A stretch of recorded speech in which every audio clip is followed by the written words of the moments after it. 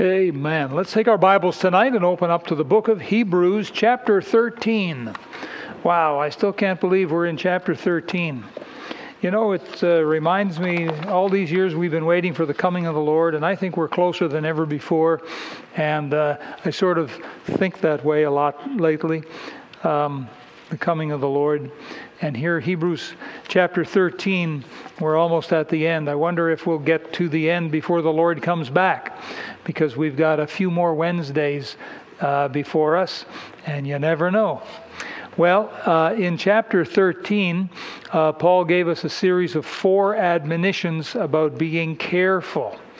And if you look here, he tells us here, verse 1, let brotherly love continue. Be not forgetful to entertain strangers. But remember, verse 3, remember them that are in bonds as bound with them. And then he speaks of marriage, about remembering to keep that pure.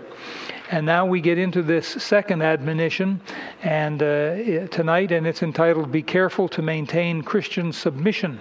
That's an important subject, and we're going to look at that just now. So let's begin with some prayer before we do.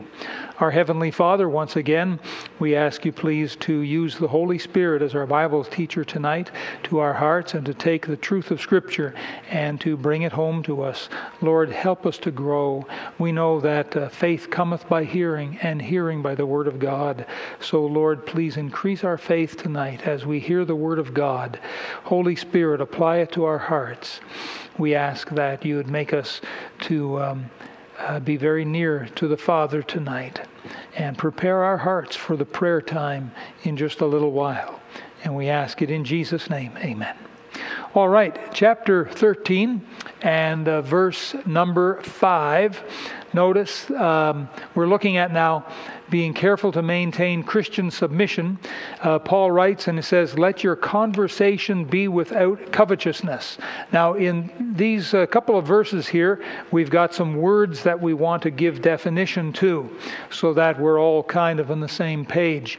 The word conversation, when he says, let your conversation be without covetousness, I think most of us are aware that this is a word that when used back in the days that when the King James Bible was written, the word conversation meant lifestyle or your behavior, as in your daily behavior.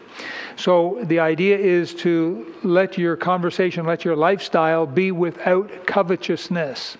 Now there's an interesting difference between covetousness, say, and greed or lust or something like that.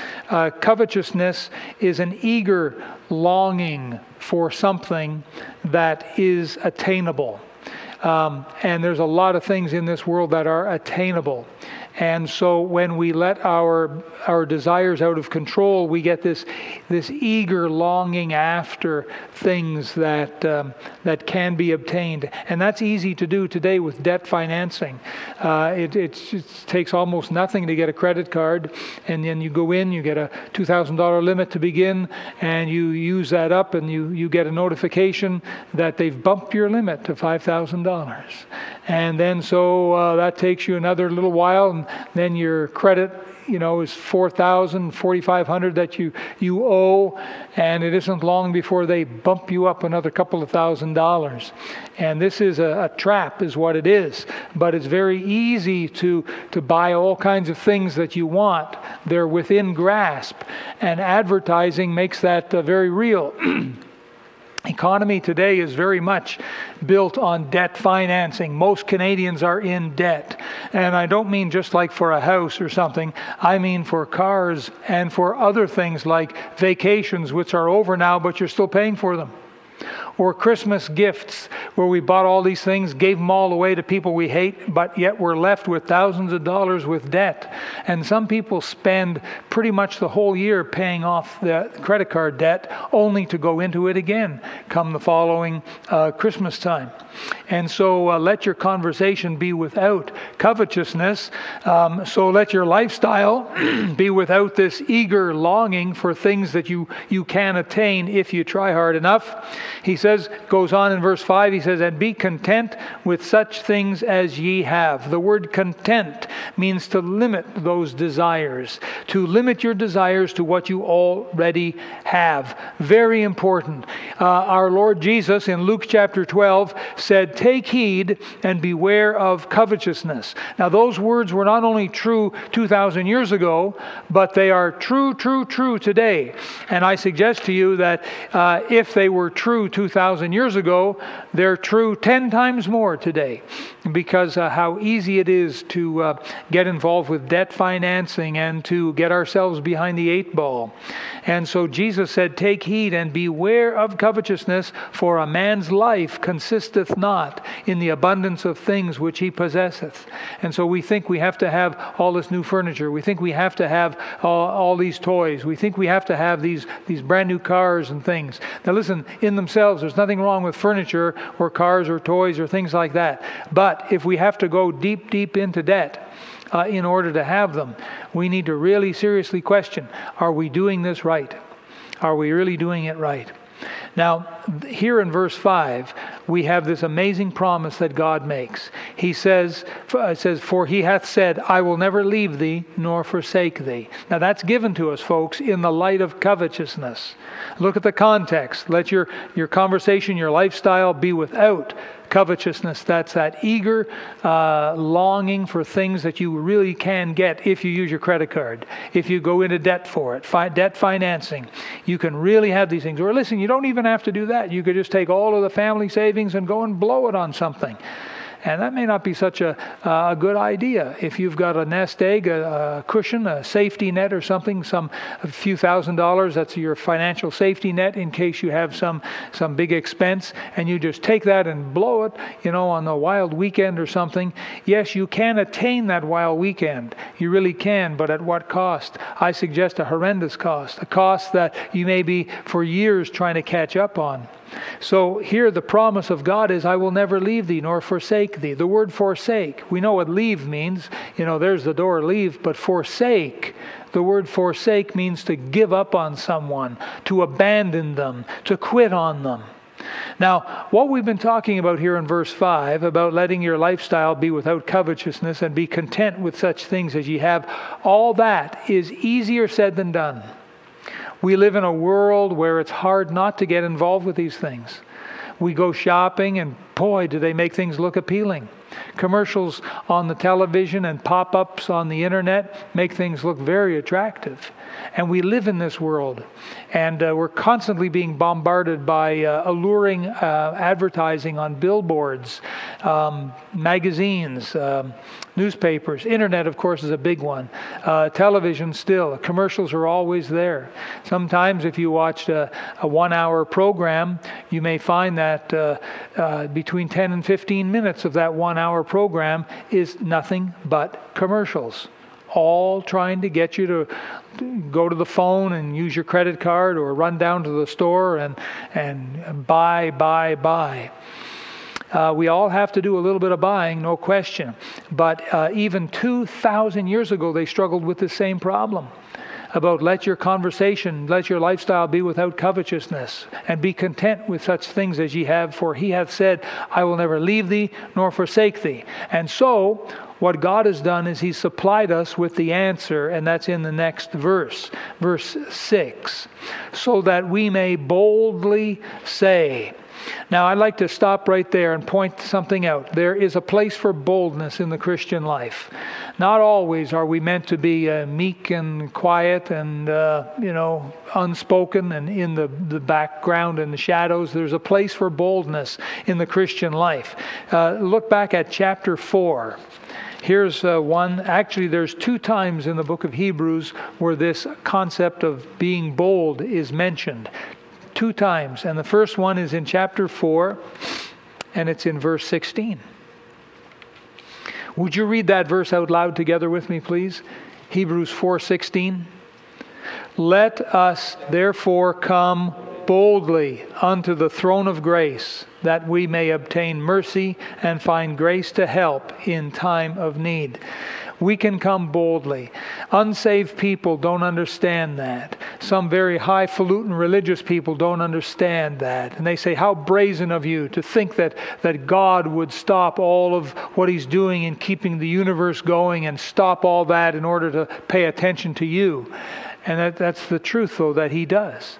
Not that He stops the universe, but that He's able to keep that going, but that He can also give us His attention, His full attention too. Not just kind of half a here, yeah, sure, okay, go away, I'll look after it. He doesn't do that when we come to Him in prayer. He gives us His attention, and we really wouldn't want anything less. I wonder, do we give Him our attention? I wonder if we give back to Him what we expect from Him. And so here in chapter 4 and verse 16, we're told by Paul, he says that we may come boldly unto the throne of grace. Now I'd like to remind you that in Proverbs 28:1, it says, the wicked flee when no man pursueth, but the righteous are bold as a lion. And lions can be pretty bold. I've seen YouTube movies of lions, and they don't seem to back down from much, except maybe the lioness. And when she gets after the lion, maybe he'll run, hide behind a tree or something. But other than that, the lion is pretty bold. I've seen YouTube where there's someone standing at one of these zoos where they have the 1-inch thick glass and a lion in the background, and someone standing there to get their picture taken, and when they turn their back, the lion charges. The lion hasn't figured out the concept of glass yet. And like the flies never seem to get it, do they? They're always buzzing up against the window, figuring if they could just keep at it, they'll get through somehow. So I think fish in the tank are a little like that. But the lion behind the 1-inch thick glass, he comes charging up as if to capture this person, his prey. And they're very bold, lions are. But then it says the righteous are as bold as a lion. Then where does that come from? I think that comes from our Lord, our connection with God. That's how we get our boldness. Again, I'd like to remind you that in Acts chapter 4, verse 13, Peter and John had been arrested. And when they stood before the council there, they spoke boldly. And it says, now when they saw the boldness of Peter and John, anyhow, they took notice that they'd been with Jesus.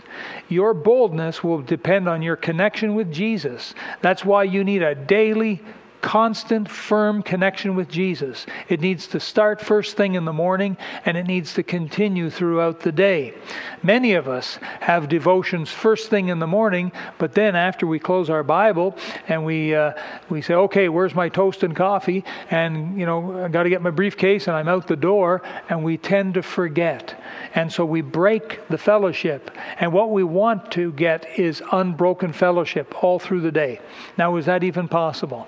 I think it is. I think it's possible to go through a day in unbroken fellowship with Jesus Christ. That means to always have Him in your mind. Have Him in your mind. Have Him in your mind. A young couple, when they're first dating and they're all in love and little birdies tweet and violins play, and they just think of each other all day long. They get up in the morning and say, I wonder how he's doing. I wonder how she's doing today. And they can hardly wait till after work. They're able to get together again, you see. But they think of each other. So yes, if we can do that, surely we can also do that with the Lord and walk with the Lord through the day. And so unbroken fellowship, very important here. Now, it says we may boldly say, the word boldness means to be filled with courage. That's what it means, to be filled with courage. The devil tries to fill us with a spirit of fear. Did you know that? Yes or no? Yes. How many have felt that at some point, a spirit of fear? Have you ever felt that? All right. How many don't know what I'm talking about? All right. Okay. How many don't like to raise their hands in church? Okay, good. Everyone keeps their hand down. Okay. Well, it's true. The devil tries to fill us with the spirit of fear, but God hath not given us the spirit of fear. Isn't that right? Isn't that what the Bible says? Amen? Amen it is. The devil tries to make us afraid. He makes us afraid of losing our job. He makes us afraid of losing our possessions. He makes us afraid of losing our friends and our loved ones and our families. He makes us afraid because that's what he's in the business of doing. He is the one who sponsors some kind of spirit of fear. God hath not given us a spirit of fear. Satan is the one behind that, all that craziness there.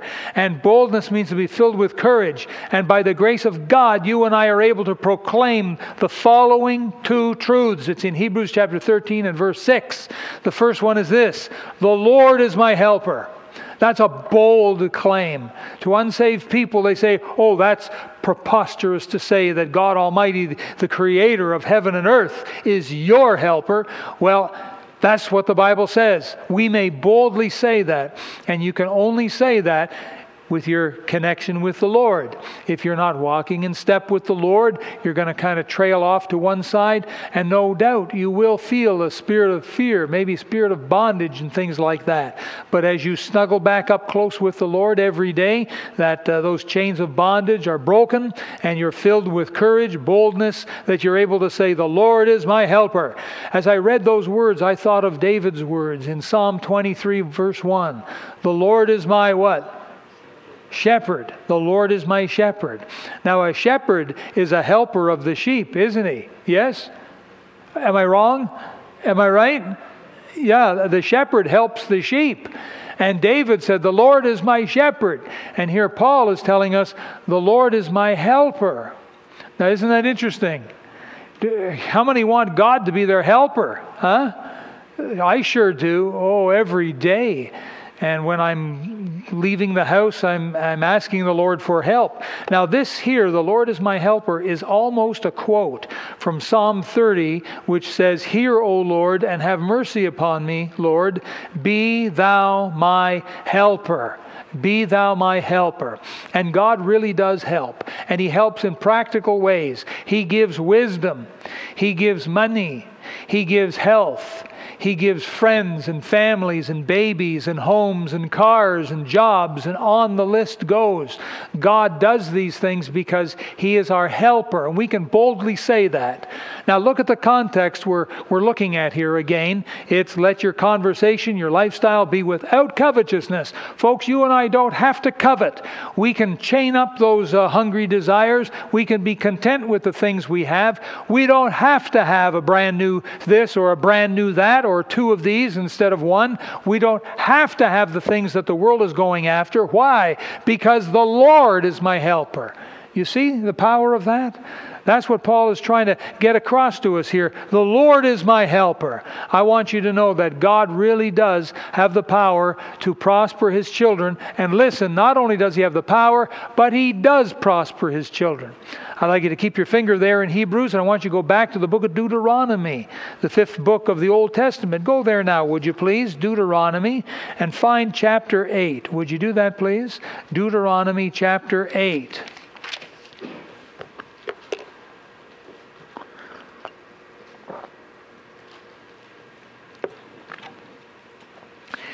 Deuteronomy chapter 8. You may want to have your pen or pencil handy. I like to suggest that you put a line under a verse or something here. But I'd like you to notice verse 18. Look at it here. But thou shalt remember the Lord thy God. And underline these words. For it is he that giveth thee power to get wealth. I'd like to suggest you underline those words. Those words are not just solely, strictly a promise for Old Testament Israel before they got into the Promised Land. It indeed applied to them, but it applies to anyone who will remember the Lord thy God. Any believer, I believe, can take that promise of God. And in the margin of my Bible here, I wrote down 20 acres. That's what I wrote. 20 acres. Say, what do you want 20 acres for? I want it for the church. I want 20 acres for this church so that we can put up a big building, and we can put up a college building and a boys' dormitory and a girls' dormitory. We could put up a Christian school. We could put up a Christian daycare. We could put up a bus barn. How about that? and maybe another building in there too. But you get the idea. God is able. Our problem is we think, oh, he'll never do that. And oh, this is too much to ask for. Open wide thy mouth and I will fill it, is the promise of God. But I want you to see this. Now, turn to the right to the book of Proverbs. Proverbs, so about the middle of the Bible, just past the middle on the right. Proverbs in chapter 10. Proverbs in chapter 10. So I want you to see that God really does prosper His children. This is not some theoretical promise. This is a practical promise. When God says He'll be our helper. Paul said, we may boldly say, the Lord is my helper. He's going to be my helper in order to get material things in this world. Proverbs chapter 10, and I'd like you to look at verse 22. Read that out loud together with me, please. Verse 22. The blessing of the Lord, it maketh rich, and He addeth no sorrow with it. God says that when He blesses you, it'll make you rich. Wow, does that mean I'm going to have $10 million? It doesn't mean you're going to have 10 million. It doesn't even mean you're going to have 1 million. But the idea of rich means to have more than your basic needs. If you have more than your basic needs, then you are rich. You see, we use rich in a very comparative way. In this country here, we say, oh boy, if only I had $1 million, then I'd be rich. Do you realize there are countries in this world where if you said, if only I had $100,000, I'd be rich, because in those countries, $100,000 has the same buying power as $1 million over here. And then if you went to other countries still, you'd say, if only I had $10,000, I'd be rich. Because $10,000 in those countries has the same buying power as $100,000 in other countries, and has the same buying power as $1 million in this country. And there are countries still where if you said, if only I had $1,000, I'd be rich. Now listen, 1,000 Canadian dollars. Many of us here tonight could easily lay our hands on 1,000 Canadian dollars. Some of you could go to the bank and within a few minutes you could make some kind of arrangement and you could have 1,000 Canadian dollars or 2,000 Canadian dollars in your hot little hand. But in this country, what are you going to buy with $1,000? You can't go buy a house. And yet there are places in the world with $1,000 you could buy the finest of mud huts. You could buy the finest of roast pig. There are places in the world where $1,000 would really set you up pretty. So you see, it's very comparative, isn't it? In this country, we say, oh, if only I had $1 million. Do you realize there are many people in this country where they would weep if all they had was $1 million? They'd say, I can't afford to live on $1 million. That's not enough. I need much more than that. And some people do have lifestyles of more than $1 million a year. There's many of them. But I just want you to see here, let's go back here again to Hebrews. Hebrews chapter 13 and verse 6. We may boldly say, boldness with great courage, the Lord is my helper. Now remember, God is not in this get-rich-quick kind of thing. So forget that stuff. Forget all of these scratch things and these lotto numbers and casinos and bingos, and let all that stuff go. Let the Lord bless you. Avoid the get-rich-quick. Avoid the debt. Let the Lord look after you. Because God does give wealth, but it comes in God's timing and it comes through good, honest work. But God does give wealth. Now, we may boldly say, why do we want to boldly say this? Because we are being pressured. We're being scared and we're being pressured to being afraid and covetous. And so we don't need any of that, because we may boldly say two things. Number one, the Lord is my helper. Number two, in verse 6 at the end, and I will not fear what man shall do unto me. I will not fear what any man can do to me. So how can you say that? Because of truth number one. We have two truths here in this verse. Truth number one is the Lord is my helper. That one truth there, we could put the period, we could stop. But he goes on and he says the second truth, I will not fear what man shall do unto me. The first truth is the reason we have the second truth. Now in Psalm 56 it says, in God I will praise His word. In God I have put my trust. I will not fear what flesh can do unto me. That's what the psalmist said. In Psalm 118 it says, the Lord is on my side. I will not fear. What can man do unto me? And so we have these Old Testament truths coming out once again, big as life here in the book of Hebrews. And now remember that all of this is in the context here of verse 5, let your conversation, your manner of life, your lifestyle be without covetousness. If you and I could push a button and eliminate covetousness, we would eliminate half our problems. I'm sure that half of our problems in the average Christian life today here in Canada, I'm sure half of our problems somehow stem from covetousness. Remember that covetousness is this eager desire for things that you really can have. Now, there are things that you're never going to get. No matter what you want, you're never going to get them. Someone says, I want to be God. Well, you could desire and wish that, and you could go into debt for that, but you're still not going to get it, right? I want to be able to jump and break through the laws of gravity. You can wish that all you want, but you're not going to get it. There are things that some people want that are impossible to get. But then there are many other things that are possible to get. And those are the things there that Paul is warning us about here. When he says, let your conversation be without covetousness. You don't need it because you've got God on your side.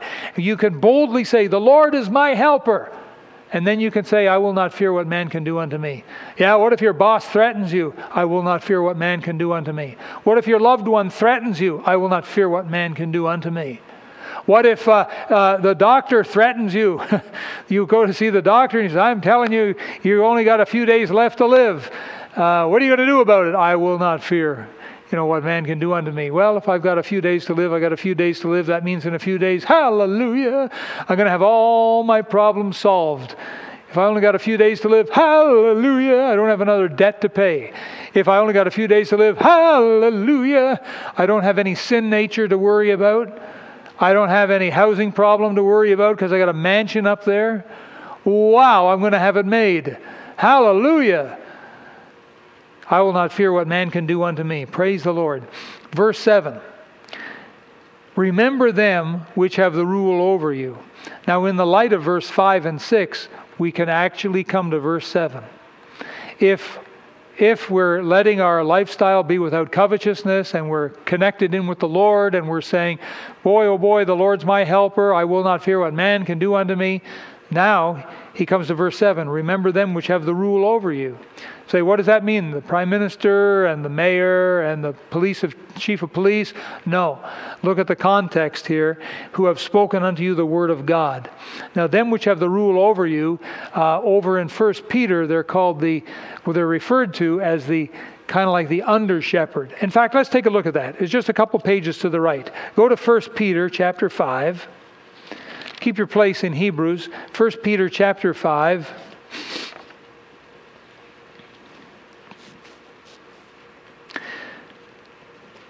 Now, let's see here. There are three terms given in the Bible, and they all refer to the same person. Chapter 5, verse 1, the elders which are among you I exhort, who am also an elder and a witness of the sufferings of Christ, and also a partaker of the glory that shall be revealed. Feed the flock of God which is among you, taking the oversight thereof.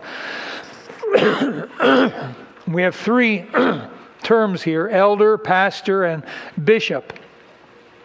Elder is mentioned in verse 1. The idea means some spiritual years, some spiritual maturity.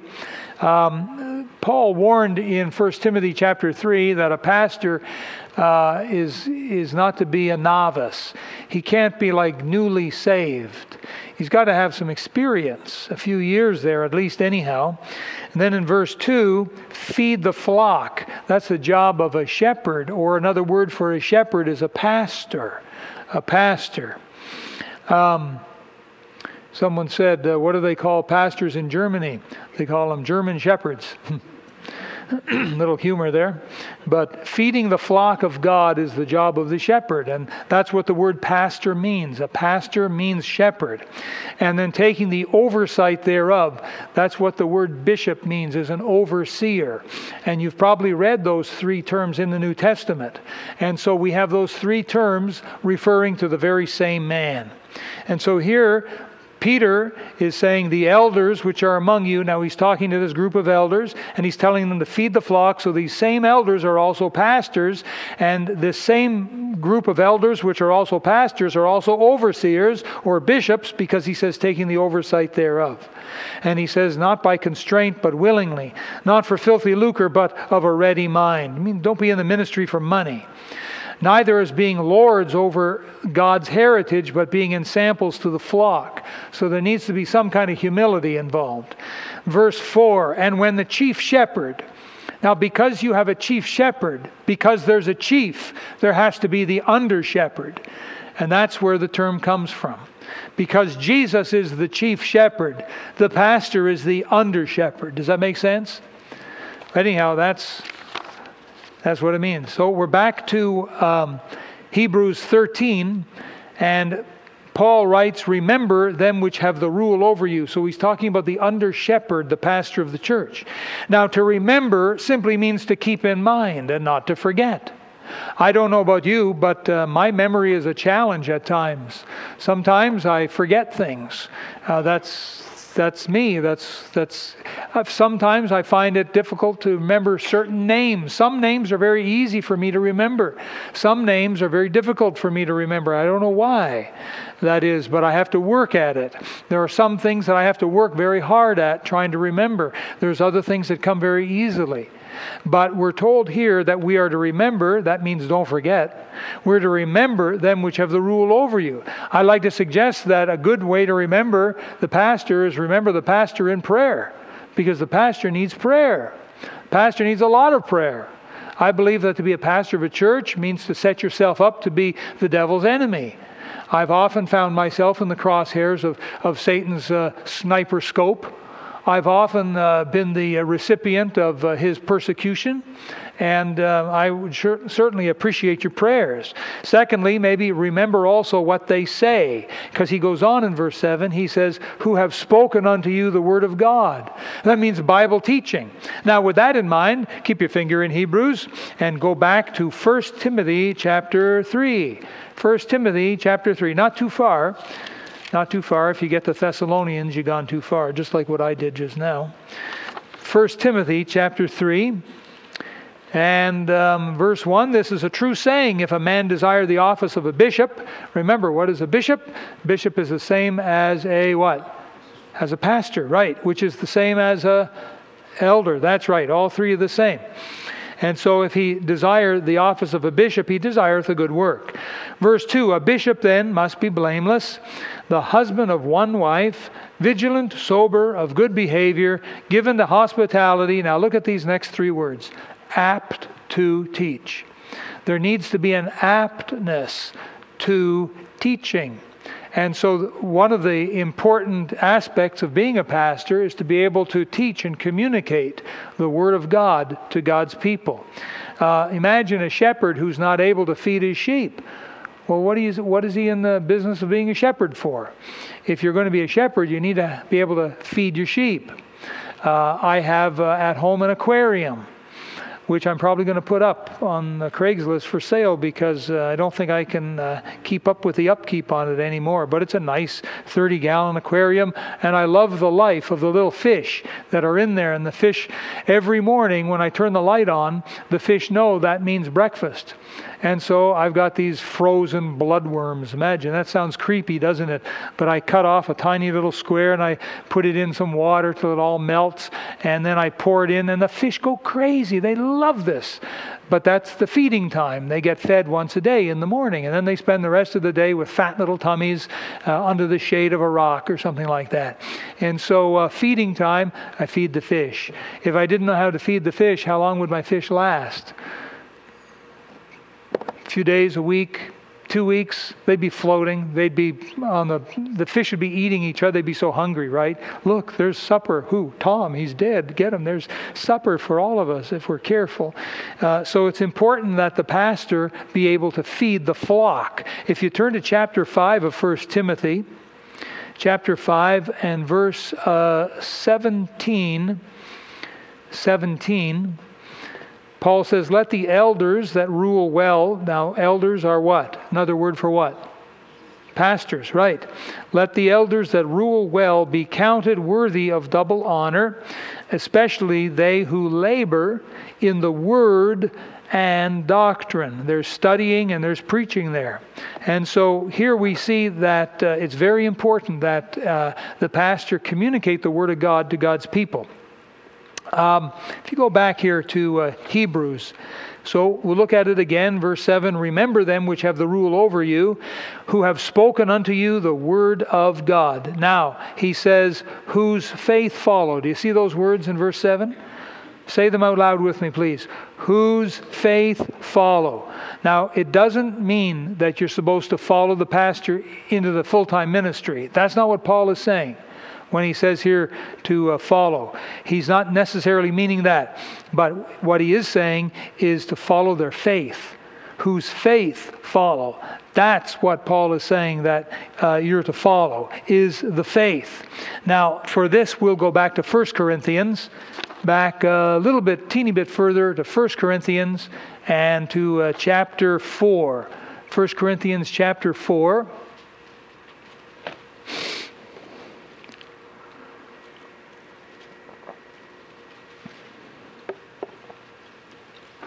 1 Corinthians chapter 4, we have this very same principle. Remember that Paul spent about 1.5 years in Corinth starting this church and pastoring this church.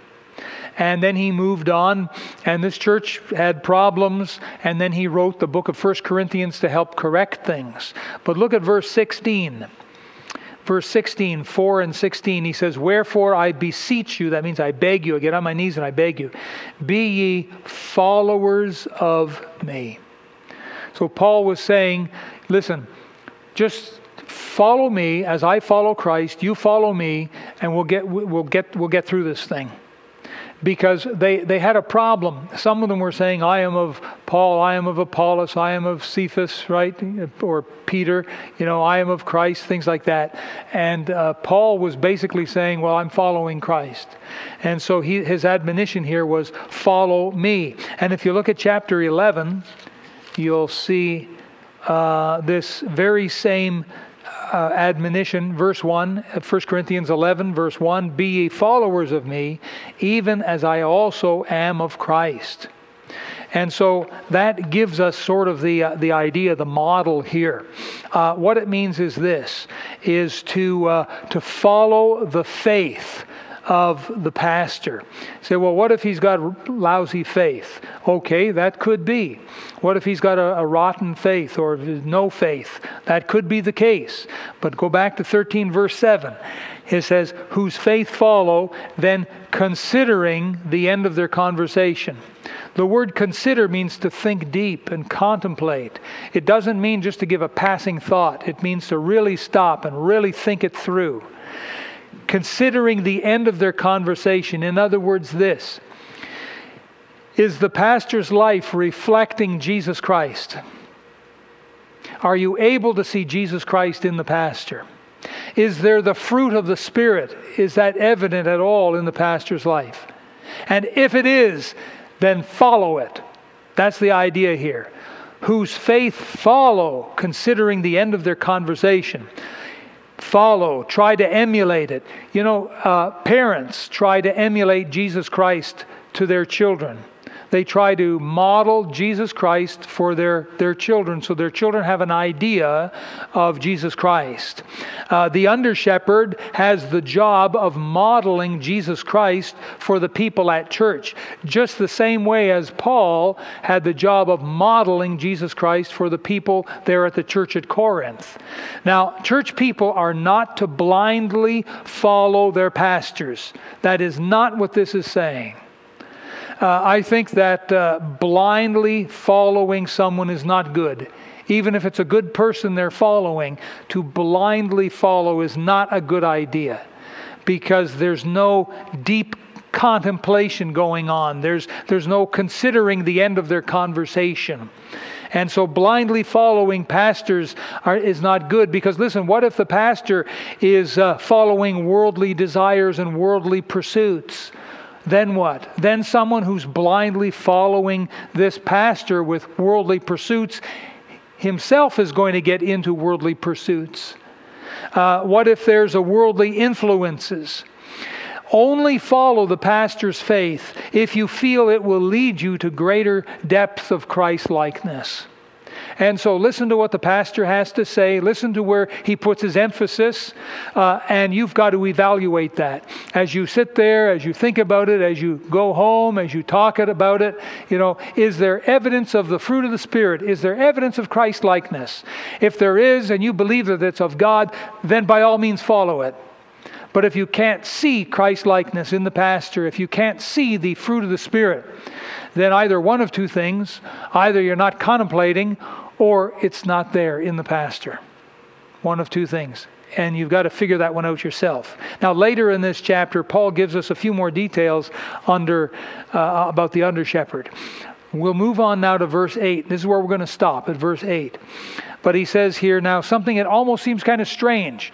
If you look at the context of what he's talking about not being covetous, being content, boldly saying, "The Lord is my helper, I'll not fear what man can do unto me," and then remember them which has the rule over you. You can kind of see how these things go together. But then out of the blue, he says, Jesus Christ the same yesterday and today and forever. Now what does that mean? Why did he say it? Well, first, let's say this. When he says Jesus Christ the same yesterday, I suggest that the primary idea is when Jesus was on earth. When Paul wrote this, many years had passed since Jesus was on earth. And when he says yesterday, I think the primary meaning was when he was on earth. And when he was on earth, he was a loving, gentle shepherd who cared for his disciples and cared for God's people, and he suffered for us. Jesus Christ the same yesterday and today. Well, where is he today? Today he's in heaven. What's he doing there? He's at the right hand of the Father making intercession for us, which means he's a prayer warrior. So he's the same Jesus yesterday and today and forever. Where's he going to be? For all eternity, he's going to be with us and we're going to be with him, and he's going to lead us on. Now, if someone is here tonight and they're thinking, well, I always thought that meant that Jesus Christ the same yesterday, today, forever, for all eternity past, and for this present age, and for all eternity to come, he is the same. Well, you're not far off. Because that's very true. However, he had no bodily form in eternity past. He only took the bodily form when he came to earth in the incarnation. And so someone might argue that. Now, listen, we know that Jesus, his heart and soul and mind, his purposes, his knowledge of right and wrong, all that has never changed. He is the same Jesus. The same Jesus in that respect forever. He's never changed. But why did Paul just bring this up sort of seemingly out of the blue when he's talking about our lifestyle and don't be covetous and remember them that have the rule over you? And you can kind of see the connection there. Why did Paul all of a sudden interject this, Jesus Christ the same yesterday, today, and forever? Well, it almost seems like a benediction, doesn't it? It almost seems like something like that. And I suggest to you that Paul was putting Christ's royal seal upon what he just wrote. It's almost like Paul took the royal seal and the royal sealing wax and he sealed this statement. Remember that what we're looking at is a series of 4 be carefuls. And this is be careful number 2. Be careful to maintain Christian submission. And so as we submit ourselves to the shepherd, that idea of the Lord is my helper, the Lord is my shepherd, and then submitting ourselves to the under shepherd, and we can see the connection here. And it's almost as if Paul is putting a royal stamp of approval on this, that he's saying like, folks, this is really of God. This is really important. This is what you need to know. It's like he's sealing it, what he just wrote. This same Jesus Christ who doesn't change is the one who gave this injunction to remember the under shepherd, to remember the shepherd and remember the under shepherd. We have to conclude now. In this section, Paul gives us the second of 4 things that we need to be careful about. And the second one is Christian submission. Number 1, our submission to the shepherd himself is in verses 5 and 6. Why would God ask us to submit ourselves to the shepherd, Jesus? 1 Peter 2:25 says, "For ye were as sheep going astray, but are now returned unto the shepherd and bishop of your souls." I suggest to you 2 good reasons. Number 1, in verse 5, He's our provider. He's our shepherd. He's our provider. And verse 6, He's our protector. That's why we need to submit ourselves to the shepherd of our souls, to Jesus Christ, because He's our provider and He's our protector as well. And that's exactly the job of a shepherd. And then secondly, is verses 7 and 8, our submission to the under-shepherd. Why would God ask us to carefully submit ourselves to the under-shepherd? Well, if the under-shepherd is following the shepherd, then you can see the wisdom there. But I'd like to suggest to you at least 3 reasons. Number 1, for our protection from wolves and from false doctrines. Well, I was talking to Brother Carter from Bellingham. He was up here for a couple of hours this morning. We were talking about things of the BC Baptist College. He's going to be one of our teachers this fall. We're real excited about it. But Brother Carter at Bellingham Baptist Church, a great man of God. He's doing great work there. And we got talking about sort of the typical church scene today. And we were both lamenting that not enough Christians are reading their Bibles. And so because of that, a lot are kind of mixed up. He and his wife spent 3.5 hours last week straightening out a lady's doctrine who'd come out of some wild Pentecostal church. And her doctrine was all over the map. And so they went through very carefully with her. This is exactly what salvation is. Now, in dealing with her, they believe she's actually saved. She got saved, but not at that Pentecostal church. She got saved way back when she was about 7 or 8 years of age at a Baptist church near where she was living. She made an honest, genuine commitment of her heart and soul to the Lord. She believed she got saved, but she wandered. And she got involved with the Pentecostals and the Charismatics, and her doctrine went all over the place. And she was really mixed up. And after 3.5 hours, she began to say, "Wow, I'm starting to understand now." Now, she's still got a road ahead of her. When you get all mixed up, it takes a while to come back. Boy, the Christian cults are really specialists at mixing people up in their doctrine. And unfortunately, when a lot of these people leave the cult, they're so totally mixed up, they want nothing to do with religion. They've been so badly mixed up and burned. That's really sad. But why would God ask us to submit ourselves to an under-shepherd? Number 1, for our protection. Number 2, for our blessing. Because I'll tell you this, God never, ever, ever asks us to submit to something without blessing us for it. Anytime God asks us to submit to something, He always blesses us for it. I'll give you an example. Tithing. He asks us to submit ourselves to tithing. And what does He do? He opens to us the windows of heaven and He blesses us for it. I'll give you another example. God asks us to submit ourselves to honoring our parents. What does God do? He blesses us by making things go well with us and giving us a long life. Every time God asks us to submit to something, God is right there ready to add His blessings. And so this is the second reason, because God will bless us for it. Number 3, the third reason is for the glory of God. I don't believe that there's much else that'll put the devil to more shame and defeat than when we submit to God. We literally crown God the King of our lives and Lord of Lords when we do this. Now, we've come to the end. Next week, God willing, we're going to be looking at being the third injunction about being careful to maintain Christian doctrine. But for tonight, being careful to maintain Christian submission. I trust the Spirit of God use that in your heart. Let's pray.